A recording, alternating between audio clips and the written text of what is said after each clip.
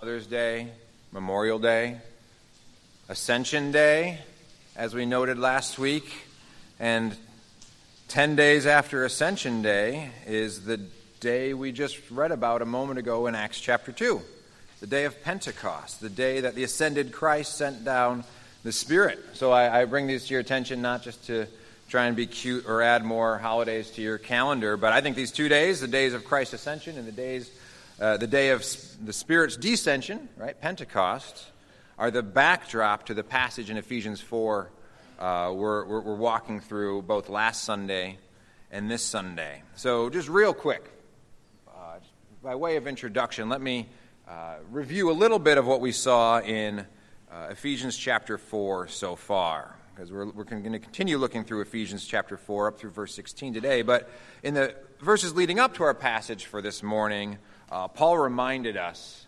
of the deep and unshakable unity we have as Christians, right? And as we've noted this morning, right, with Hete sharing about the Church of Mongolia, we've recognized that this unity we have is a global, and we could even add an eternal unity, that we have unity with Christians on the other side of the globe. We have unity with Christians in centuries past, and in whatever centuries are still to come, we are united with them. We have a deep and unshakable unity as Christians. Right? This unity isn't just a unity we hope to achieve. As you can imagine, like a basketball team of a couple players who've never played together before, first day of practice for the season, right? They may hope to achieve unity together as a team, through practice, through the right kind of mindset. Maybe they can grow together as a team.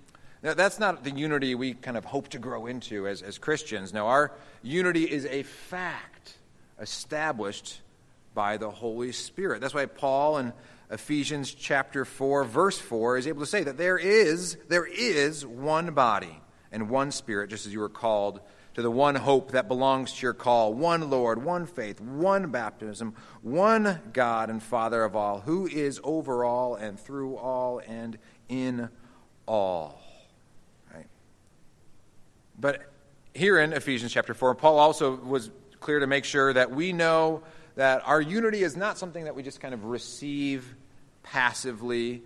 Just because it's established by a fact as by the Holy Spirit doesn't mean we can just kind of safely ignore it or assume it. Right? That's why he was telling us to be eager to maintain the unity of the Spirit in the bond of peace. So although it's a deep and unshakable fact that we're united as Christians, it's also true that unity, like a good campfire, needs to be tended to and maintained. We need to be eager to maintain that unity of the Spirit in the bond of peace. And so then last week, as we picked up at verse 7, Paul then noted another fact about our unity, that although we are one in Christ, there's still a wide variety of gifts that Christ has given, right? That's why in verse 7 he writes that grace was given to each one of us according to the measure of Christ's gift. And I loved how John Stott, the great Bible teacher, summarized this passage so far, and I quoted this last week, I'll quote it again here, where he said that we're not to imagine that every Christian is an exact replica of every other. That's not the type of unity we have, as if we all been mass-produced in some celestial factory. Now, on the contrary, the unity of the church, far from being boringly monotonous, is exciting in its diversity. And so today we'll get to continue on through verse 16, hearing a little bit more about the variety of gifts Christ has given and how essential each one is to maintaining the unity of the Spirit in the bond of peace. Right? Each of us, this is what we're going to see this morning, each of us are to use the spiritual gifts Christ has given to build up his body. So will you stand with me as I read Ephesians chapter 4, verses 11 through 16, and then I'll pray. Our pastoral prayer this morning is based on Psalm 139. But first I'll read Ephesians chapter 4, verses 11 through 16.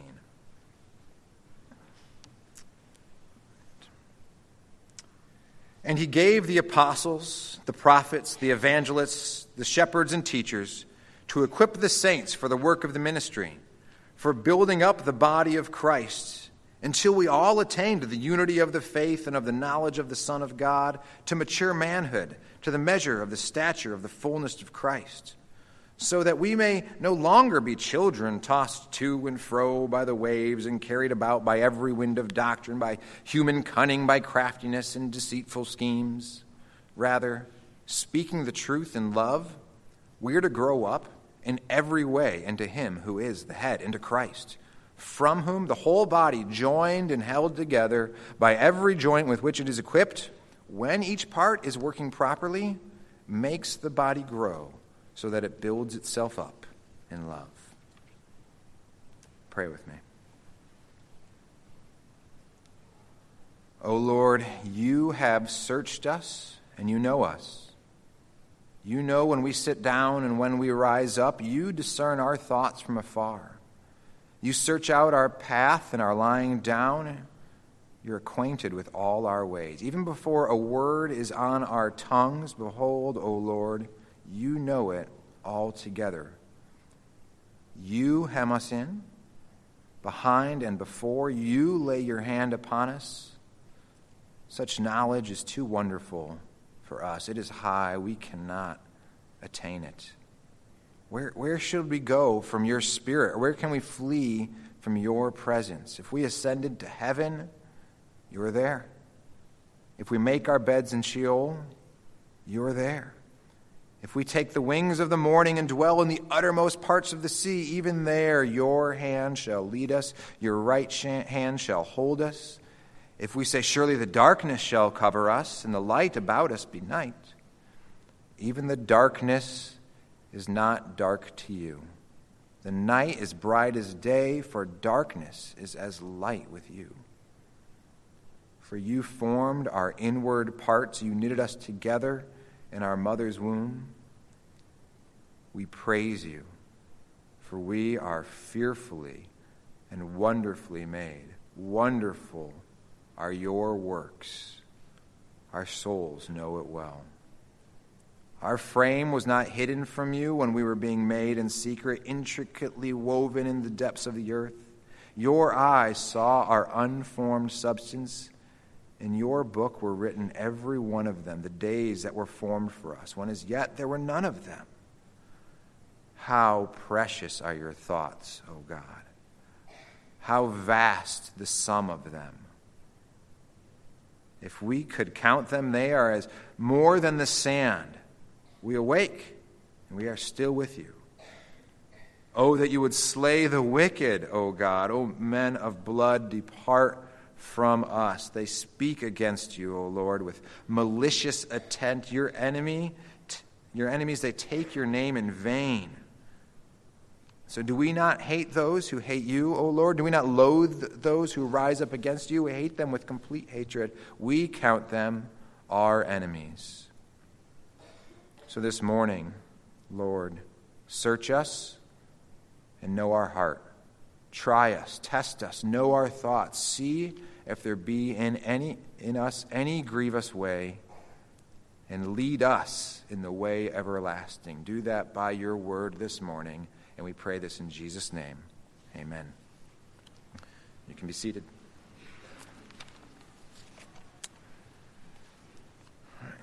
So as we've noted last week, Paul has told us that Christ has given gifts. Right? Verse 7 of Ephesians chapter 4. Right? Grace was given to each of us. Then he quotes Psalm 68 in verse 8, and he notes that when he ascended on high, he led a host of captives, and he gave gifts to men. So we noted that last week. Christ has given gifts. But what we didn't really get into is what are those gifts he gives? What are the specific gifts? Finally here, though, in verse 11 of chapter 4, we get more specific, where he tells us, he starts listing in verse 11, that what did he give? He gave the apostles, the prophets, the evangelists, the shepherds and teachers. Right? He gives this list of a couple different people who he's given as gifts. And it's probably helpful to just pause for a moment. I know we're just getting started, but to already pause for a moment and think about some of the other places where Paul lists the gifts that Christ has given by the Spirit. We read some of these last week. Romans 12 and 1 Corinthians 12 would be the two main places you'd look. But just for example, I'll read from 1 Corinthians 12, starting in verse 8 through verse 10,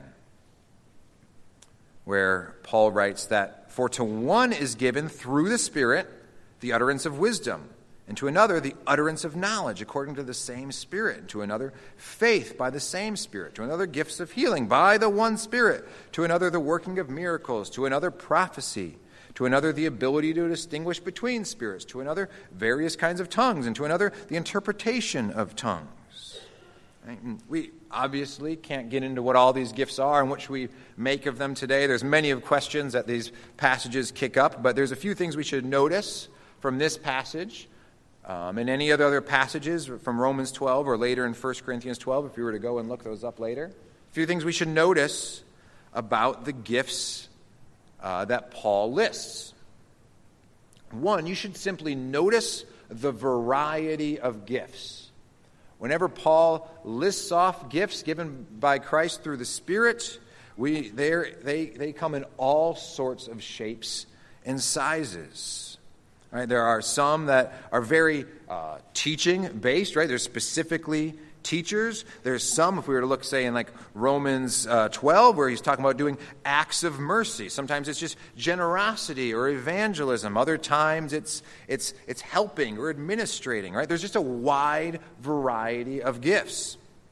And if you're trying to kind of compile all the lists into one, you'd really struggle to get a comprehensive list as well. Because you'd notice, another thing you'd notice is that some things are listed many times in the New Testament. Some things are only listed once. Some things are listed in kind of from different angles. Right? Sometimes the spiritual gifts seem to be just anything Christ has given to his people to build up his church. And even different times and different occasions and different places require different gifts. And so there becomes just a whole wide variety of ways to talk about these spiritual gifts. Right? Sometimes they're talked about as abilities. Right? The one who can do this or can do that. Other times it's talked about as activities, right? The one who prophesies, the one who teaches. Other times, though, they're simply talked about as the people themselves. Right? And that's actually the case in our passage this morning. Right? Paul lists 4 people, or offices of people: apostles, prophets, evangelists, and shepherds and teachers. And I count shepherds and teachers as one. We'll get to that in a moment. Right? He lists people. So they can be talked about in a lot of different ways. It's hard to put what is a spiritual gift kind of really into a can and kind of have that tamed and leashed to know exactly how do we define it, what it is and what it isn't. It seems to just be anything or anyone Christ has given to his people to build up his church. So this morning we want to ask more specifically, who are these people Paul is listing? Who are these apostles? Who are these prophets? Who are these evangelists? Who are these shepherds and teachers? And I'll walk through this, and I'll take the first two together, actually, the apostles and prophets. And I take them together because Paul's already actually taken them together. If you were to look back at Ephesians 2:20, you'd see that he already listed them together. He talked about how, there in chapter 2, how the household of God is built on the foundation of the apostles and prophets, Christ Jesus himself being the cornerstone. Right? So we can talk about them together. The apostles and prophets are foundational. And I don't think he's thinking here of every single New Testament Christian, New Testament believer who's been given the gift of prophecy, right? As we read the New Testament, there's many different people who are given the gift of prophecy. I don't think that's what he's thinking about here. And I don't think he's talking about everyone who's been sent out as a messenger, although many different people can be talked about as apostles, sent out ones, messengers. No, he's thinking of a very specific office and calling of the people who are apostles and prophets. We saw this a while ago, but as Pastor Randy had been leading us through the Gospel of Mark, we had already walked through Mark chapter 3, where in verse 13, we read about how Jesus went up on the mountain and he called to him those he desired, and they came to him.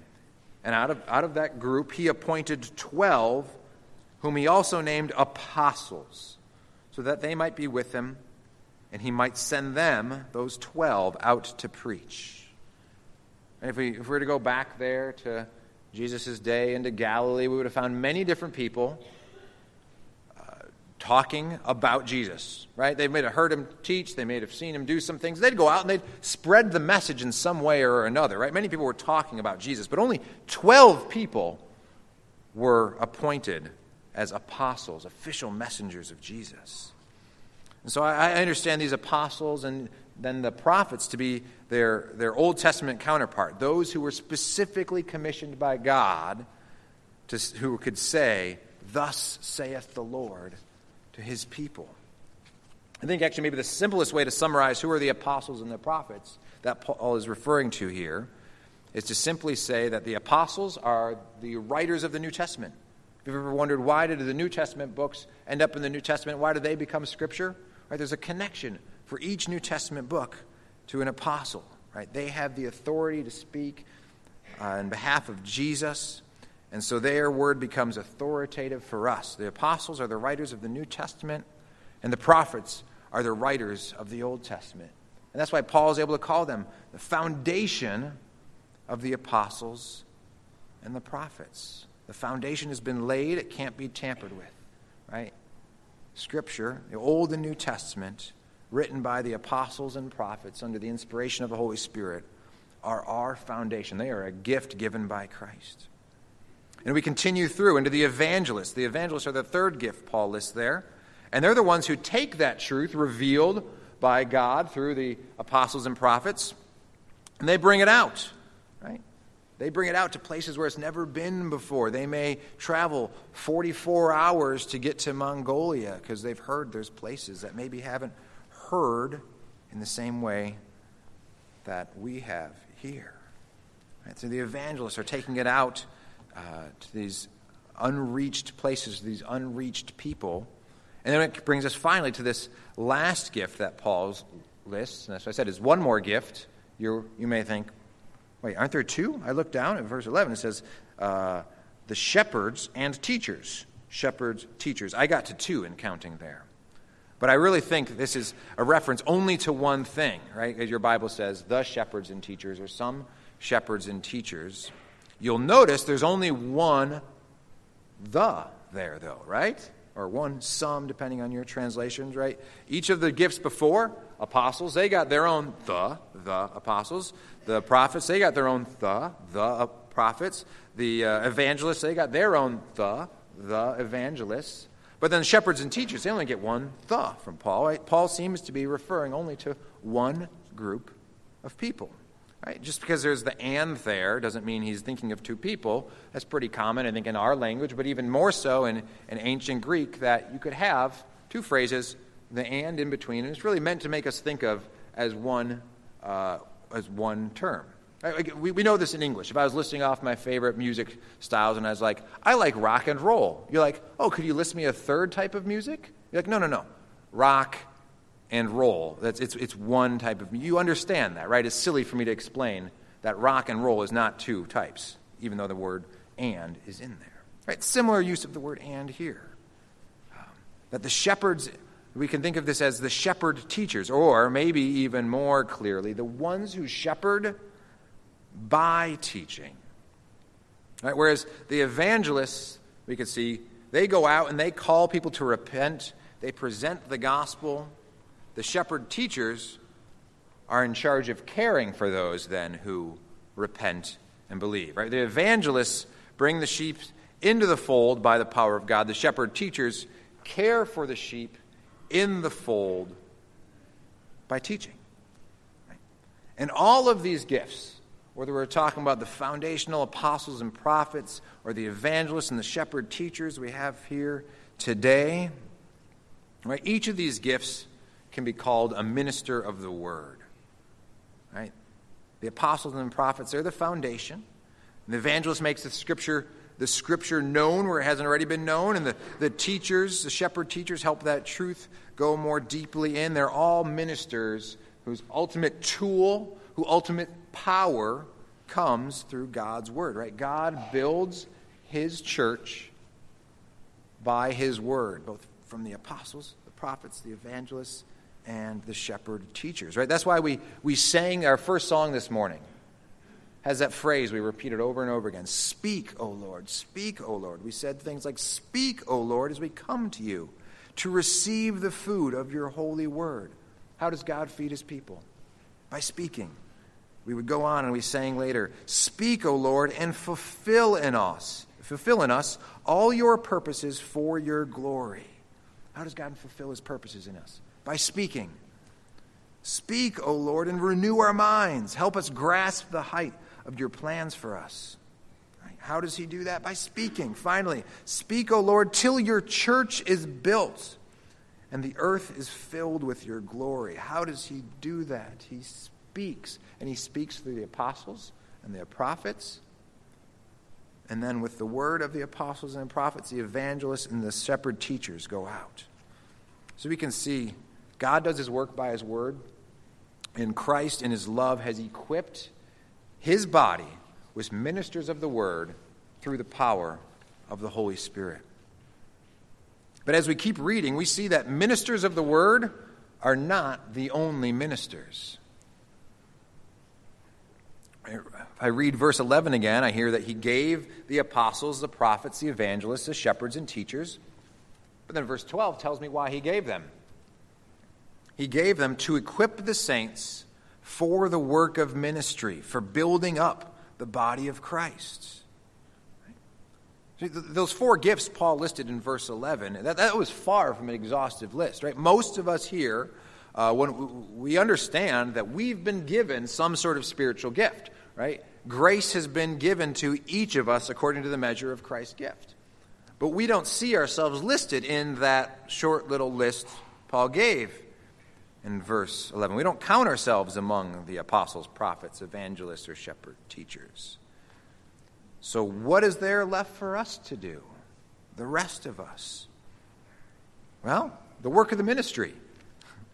The ministers of the word exists to equip the saints, God's people, you, for the work of the ministry. If you were to ask yourself the question, like, whose job is the work of the ministry? What's the first answer that comes to your mind? It's the pastors, right? That's often how we think. But no, this passage tells us it's the saints. The ministry belongs to each Christian. We need not connect just ministry, the work of the church, with what pastors do, with what structures we have we have in our budget, or who we have on staff. Well, what ministries does this church have? Well, I went online and I looked. Well, we've got a youth pastor, so we must have a youth ministry. Well, we've got someone who directs women's ministry, so we must have women's ministry, so we do that. Oh, we don't have any director of outreach ministry. We must not do outreach as a church if we don't have that on staff and on our website. There's not something you can click down onto. Right? That's how we often think. Unless it's kind of this official top-down thing, we're not doing it. But no, according to this passage, the thing the pastors and the staff do is what prepare you for the work of the ministry. I think that our view of ministry as something that pastors and trained professionals do can lead us into some of those dangerous errors that the late medieval church became notorious for. All right, just quick church history lesson is by the time the 1400s rolled around there in the medieval European church, there had grown to be a giant gap between priests and laity, right? Priests and monks, right? They did this spiritual work. They did ministry. Lay people, they couldn't touch the things of God. They couldn't be trusted with that sort of thing, right? So the priests and monks, they did spiritual work, like praying. And they'd have to do it on behalf of the common people who did worldly work. earn money. And they'd do that on behalf of the priests and monks, right? They'd then use their money they'd earned and the power they'd earned to be able to give to the monastery or whatever, right? But it was very separate. You had the spiritual ministry world of the priests and the monks, and you had the common dirty world of the laity who couldn't do any ministry. And so when the Reformation began there in the 1500s, this division, this false dichotomy between the priests and the monks and their higher plane spiritual work and then the drab common work, when that false dichotomy was one of the main things that the Reformation brought down or was under attack. Luther and the other reformers were able to demonstrate just how unbiblical that division was. Instead, they argued that the Bible presents us with what often, if we're talking about it nowadays, we call the priesthood of all believers. Or I really think we could take from our passage here, we could call it the ministry of all the saints. Right? Understanding the priesthood of all believers or understanding the ministry of all the saints doesn't denigrate the idea of pastors and those who are in vocational ministry. Right? Ephesians 4:11, the verse we just looked at, makes it clear that ministers of the word are important. But when we understand the ministry of all the saints, the priesthood of all believers, what it does, it doesn't make everyone into church workers. Rather, it turns every kind of work undertaken by God's Spirit-filled people into a sacred calling. So understanding the ministry of all the saints, right, it changes your view of your own work, your own place in life, the life God has dealt out to you. Right? It changes your view of that in your supposedly secular place. And it also changes, hopefully, your understanding of those who are ministers of the word. Right? What is happening here week after week? And I literally mean like right here at this pulpit as we listen to a sermon week after week. What's happening?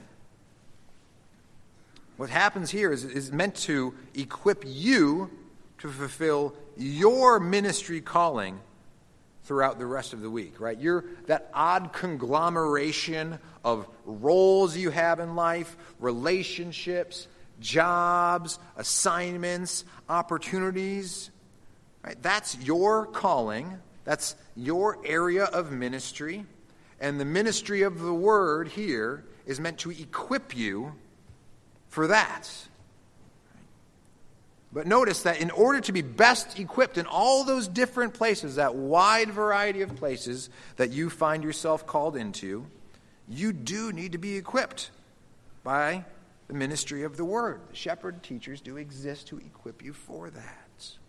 But together, as we look at our passage, we see that the apostles, the prophets, the evangelists, and the shepherd teachers, and the gifts of each and every saint, right, they're given by Christ for the work of the ministry, for building up the body of Christ. This is how Christ's body is built, by the work of the ministers of the word and the rest of the saints. I mean, do you see the kindness in this? Do you see God's grace in this? God has not left us as malnourished orphans. No, he equips his body with the spirit of life that we can mature. His body can be built. But in order for that to happen, we'll see here in this passage, in order for that to happen, we all need every part. Because as we keep reading, we see that no part is extraneous, no part is indispensable for building up the body.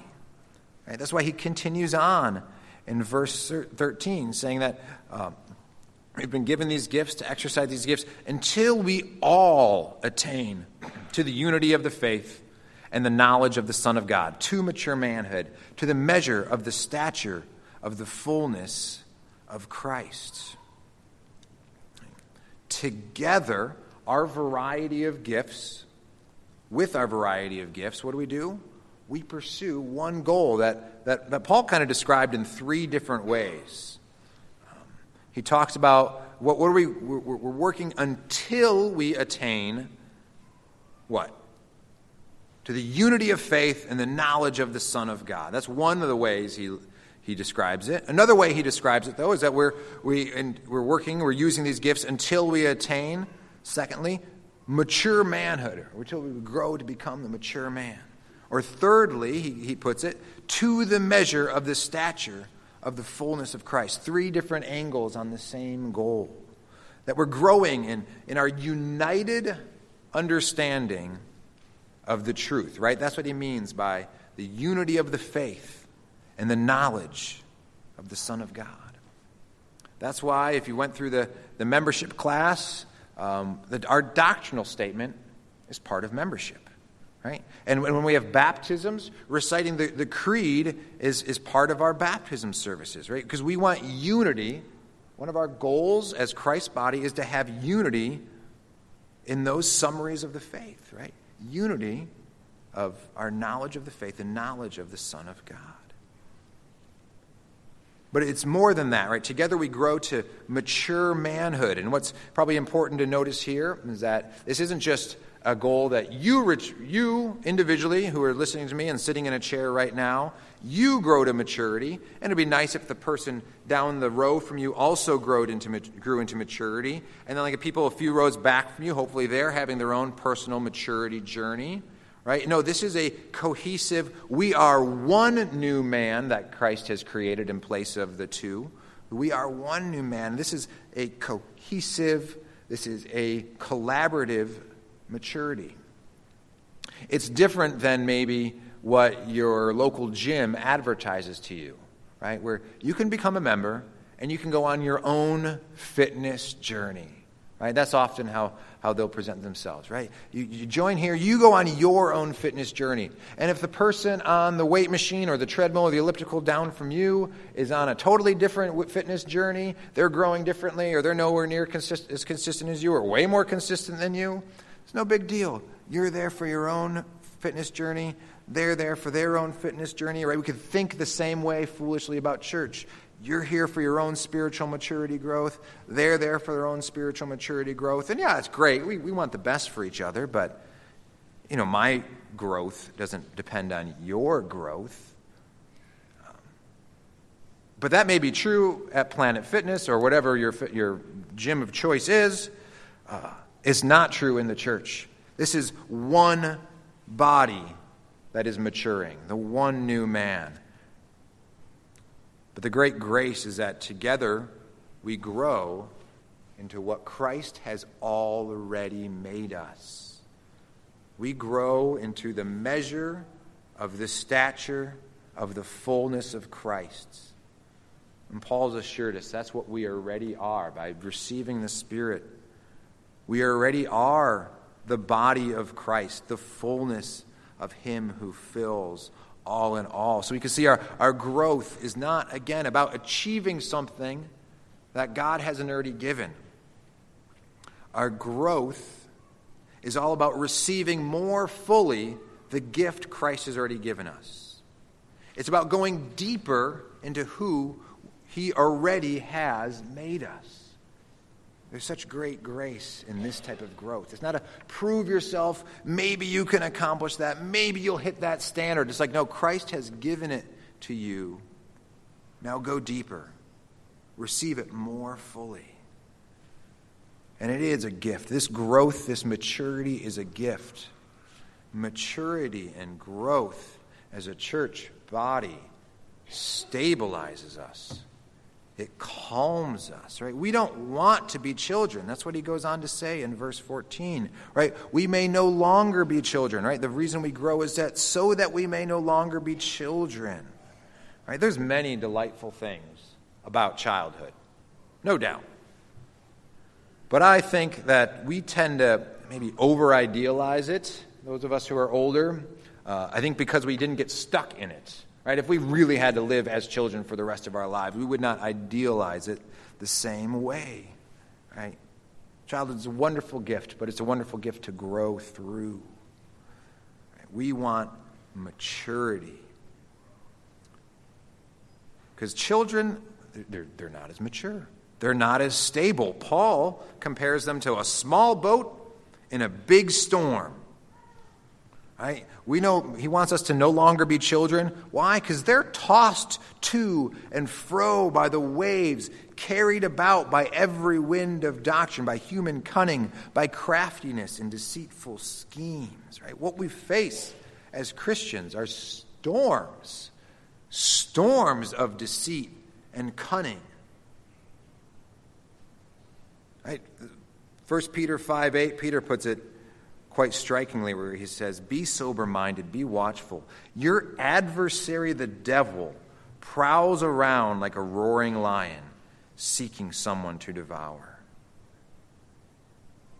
How would you feel if I was like, hey, on your way out to your car, watch out, there's a roaring lion seeking someone to devour? Have you on edge, right? How lulled to sleep can we be by the deceitful schemes, those storms that are out there? Peter needs to remind us. Paul reminds us. This devil prowls around like a roaring lion. If we just idealize immaturity and being children, we'll be devoured through his deceit. The fact of the matter is, on our own, we are children. You may think of yourself as personally mature, but even the strongest swimmer, when the riptide really comes, is as good as a child. They'll just be pulled right under. Right? So don't hold church fellowship at arm's length. Don't remain on your own. That's how we remain as children, right? I know church fellowship, right? This community we have here, I am very thankful for it, but I know it's not perfect. Why do I know that? Because I know myself. I know my own selfishness. I know my own weaknesses. And I imagine that you are at least maybe half as much as sinful and selfish as I am. So we've got a community here of sinners. And if you get real close to them, they're going to sin against you. You're going to see some of their weaknesses. They're just messiness. And so there's a real temptation in the name of maturity, or maybe in the name of discernment, to kind of leave that fellowship at arm's length. To never get too caught up. And you can say, well, I'm not sullying myself with their problems, their sinfulness, their immaturity, their wacky ideas, or whatever, right? Their worldliness. Keep it at arm's length. We're leaving ourselves as vulnerable children. Or imagine yourself in this situation, right? You move to a new town, and so you need to look for a new church. It's possible that where you move won't have a perfect church. What do? I mean, so you're going to visit, and there will be something that you'll find that will be wrong with the church you visit. Now, there's an importance of discernment, right? Doctrine matters. Practice matters. But I've seen this. I'm not old, but I'm old enough to have seen this phenomenon enough, right? The person who holds out from fellowship in the name of discernment, or they hem and haw about joining a local church in the name of discernment, who ends up being the one who just gets carried away. Right? They remain aloof from, though, the imperfection they see over there. Right? That church that had this problem and that problem, well, I just haven't gotten established yet. And next thing you know, you check in later, and they're the one who's been brought downstream by every wind of doctrine. They've been pulled under by the cunningness of the great deceiver. Right? It's tempting to withhold or hold back from fellowship because of our imperfection. But what we're doing when we do that is we're cutting ourselves off from Christ's main way of nourishing us, right? Through other imperfect, far from perfect believers, right? we cut ourselves off from other parts of the body, right? Paul continues on. He shows us that stabilizing maturity comes by being together. It happens in relationships. It comes, right, as he says, in the place where instead of being tossed about and facing all this cunning and deceitfulness, it happens in verse 15 in this place where rather speaking the truth in love instead of being children, we're to grow up into every way into him who is the head, into Christ. Right? It happens in this place where we're able to speak the truth in love to each other. Right? Truth in its fullness, love in its fullness. Not just a balance of truth and love. I've heard people talk about that sometimes. And we really need to balance truth and love. And that's not wrong, but when I picture in my mind balancing something, right? If I have to balance two things, truth and love, just for example, and one's out of whack, right? We're not balanced. Problem solve with me. What can I do to solve this imbalance problem? I could just make less of one, right? If truth and love are things I need to just keep in balance, I could just kind of go light on both. Pretty easy to keep those in balance. I'm a little bit loving and I speak a little bit of truth. But that's not the call here. No, all out, 100% truth. Speaking the truth, all out in love. Right? Notice how personal this is, too. Truth can be printed. I'm thankful for all sorts of ways in which truth is printed. It can be published. It can be recorded onto a YouTube video and spread out for millions to hear. But it's hard to speak the truth in love without doing it personally. Right? Speaking the truth in love happens in face-to-face conversations, flesh and blood in the same room as flesh and blood. Right? Paul, as he writes to us here, doesn't seem to think we grow up in every way through technique or by amplifying just a few of the most gifted voices. It happens through flesh and blood, face-to-face conversations where we speak the truth in love. And it is through this method, if that's what you want to call it, that we grow up in every way into him who is the head, into Christ. But notice that this growth, finally, only happens when every part is doing its part. Right? From Christ, from him, the whole body, joined and held together by every joint with which it is equipped. When each part is working properly, makes the body grow so that it builds itself up in love, right? No part of the body can flourish without the rest of the body. We know this, right? We know this on the physical level. I can give you one striking illustration. It was the Sunday after last Thanksgiving. I broke a rib. It happened right over there, about where John is sitting. We were playing right after youth group on Sunday nights, as we tend to do. We were playing Soxer. Yes, not soccer, Soxer. It's soccer in your socks. What could go wrong? And I fell pretty hard. And at first I thought I'd just gotten the wind knocked out of me. So I took a moment, and then another moment, and I thought, I'm done for tonight. That didn't feel good. By Monday morning, I was convinced I had a muscle strain. And I may have. That may have been part of it. And so I self-diagnosed myself with some strained intercostals. I thought, it's a big hit. My kind of arm went off. I must have strained some intercostals. As the week went on, I didn't get better. In fact, I got worse. It was not a fun week. Sleep was not much of a relief. It wasn't much I can do, sitting in chairs, whatever. It was not good. So as the week went on, I finally headed to urgent care and got a second opinion on my expertly diagnosed strained intercostal diagnosis. And they had this interesting machine called an X-ray, and they did one of those, And I had one broken rib. One. It wasn't like, I broke ribs. I broke one rib. But man, did one rib cause a world of pain for my whole body. And so if you came up to me during that time and you said, "Hey, Dan, how are you?" And I said, "Well, I broke a rib."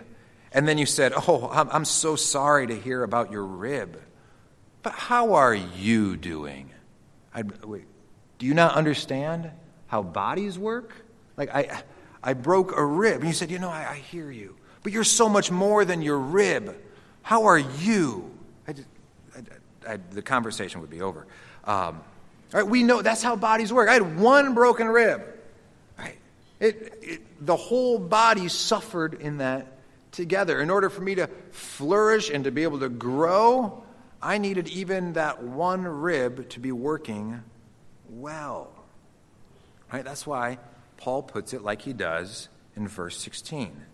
The whole body, joined and held together by every joint with which it is equipped, when each part is working properly, makes the body grow so that it builds itself up in love.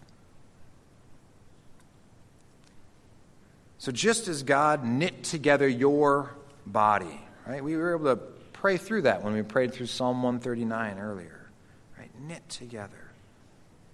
In the same way, Christ has equipped his spiritual body with different parts, different joints, different ligaments, different tendons, different gifts. But all of this wide variety of gifts that he's given to each, is for the flourishing, the building up of the whole. Like last week we noted that Christ has ascended as victorious King. And having ascended up, he sends down the Holy Spirit. That's why we focus so much on the Holy Spirit in our songs today. And he sends that on all his people. And by the Spirit from the hand of Christ, you have been equipped with spiritual gifts in an odd conglomeration of opportunities in your life. They may be glamorous. They are probably not, all these opportunities you have. But your ability to use your spiritual gifts is dependent on other people using their spiritual gifts.